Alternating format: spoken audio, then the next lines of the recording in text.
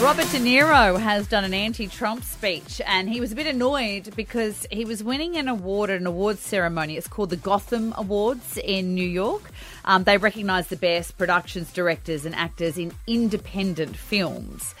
And so some of the celebrities who were there, Margot Robbie was there, our girl, and Natalie Portman, Bradley Cooper, Leonardo DiCaprio.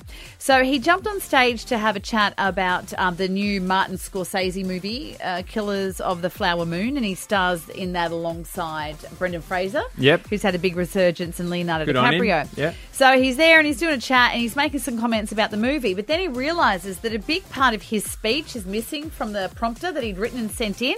So he decided to get his phone out and read it anyway. Love this. Actor's gone rogue. The section that was missing was all about Donald Trump, and he's got a bit of a history of attacking Donald Trump. Have a listen.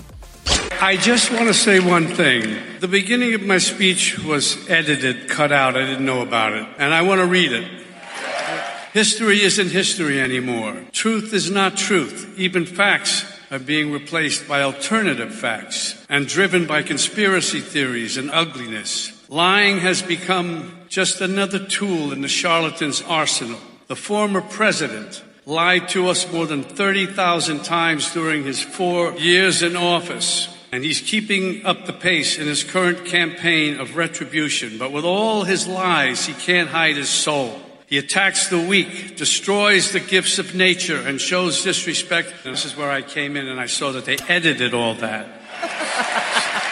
So I'm going to say these things, but to Apple and thank them and all that, Gotham, blah, blah, blah. But I don't feel like thanking them at all. How dare they do that, actually?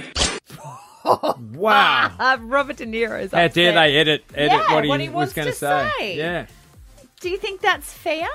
Well, you're giving someone a platform. You've got to respect the fact that they should be able to do what they want. Freedom of speech. Yeah. That's right. If some person can have freedom of speech and spread lies, why can't somebody telling the truth have their freedom of speech as well? Yep. Someone that was in charge of that is obviously a fan of the person he was going to bag. Oh, yes, of course.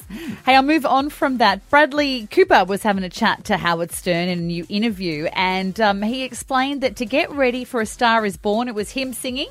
And then he took a year of lessons to get ready for that role. You know how he is a beautiful singer in it. Oh, God, yeah. I actually love that soundtrack still. He's talking a lot about it at the moment. Obviously, he's got a new movie out and it's quite serious. But here he is talking about singing.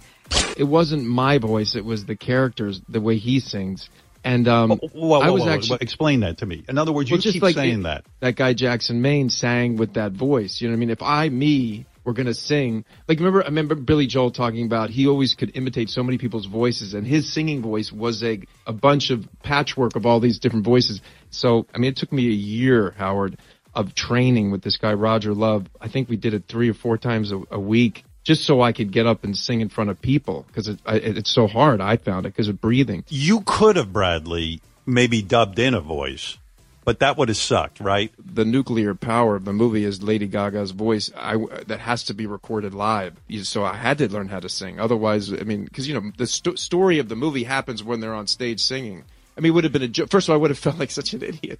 If I was opening my mouth. Right. And it would have looked bogus. It would have been crazy. I love that. True. I love that because anyone can learn to sing if you try, Yeah. Hey, and just finally, just because, Amy Shark, we love her so much, the release date for the new Idol has been announced. If you want to get on board and watch it, it's going to be January the 29th in 2024.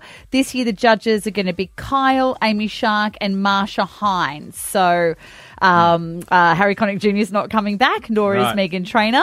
There was a bit of argy-bargy between Kyle and Harry Connick, so I wonder if that was a part of that. And, of course, we had Ricky Lee on today, and she's back as well, returning as the host. So we say good luck. They've already filmed it all, but whatever. Good luck. Good luck, guys. That's entertainment news.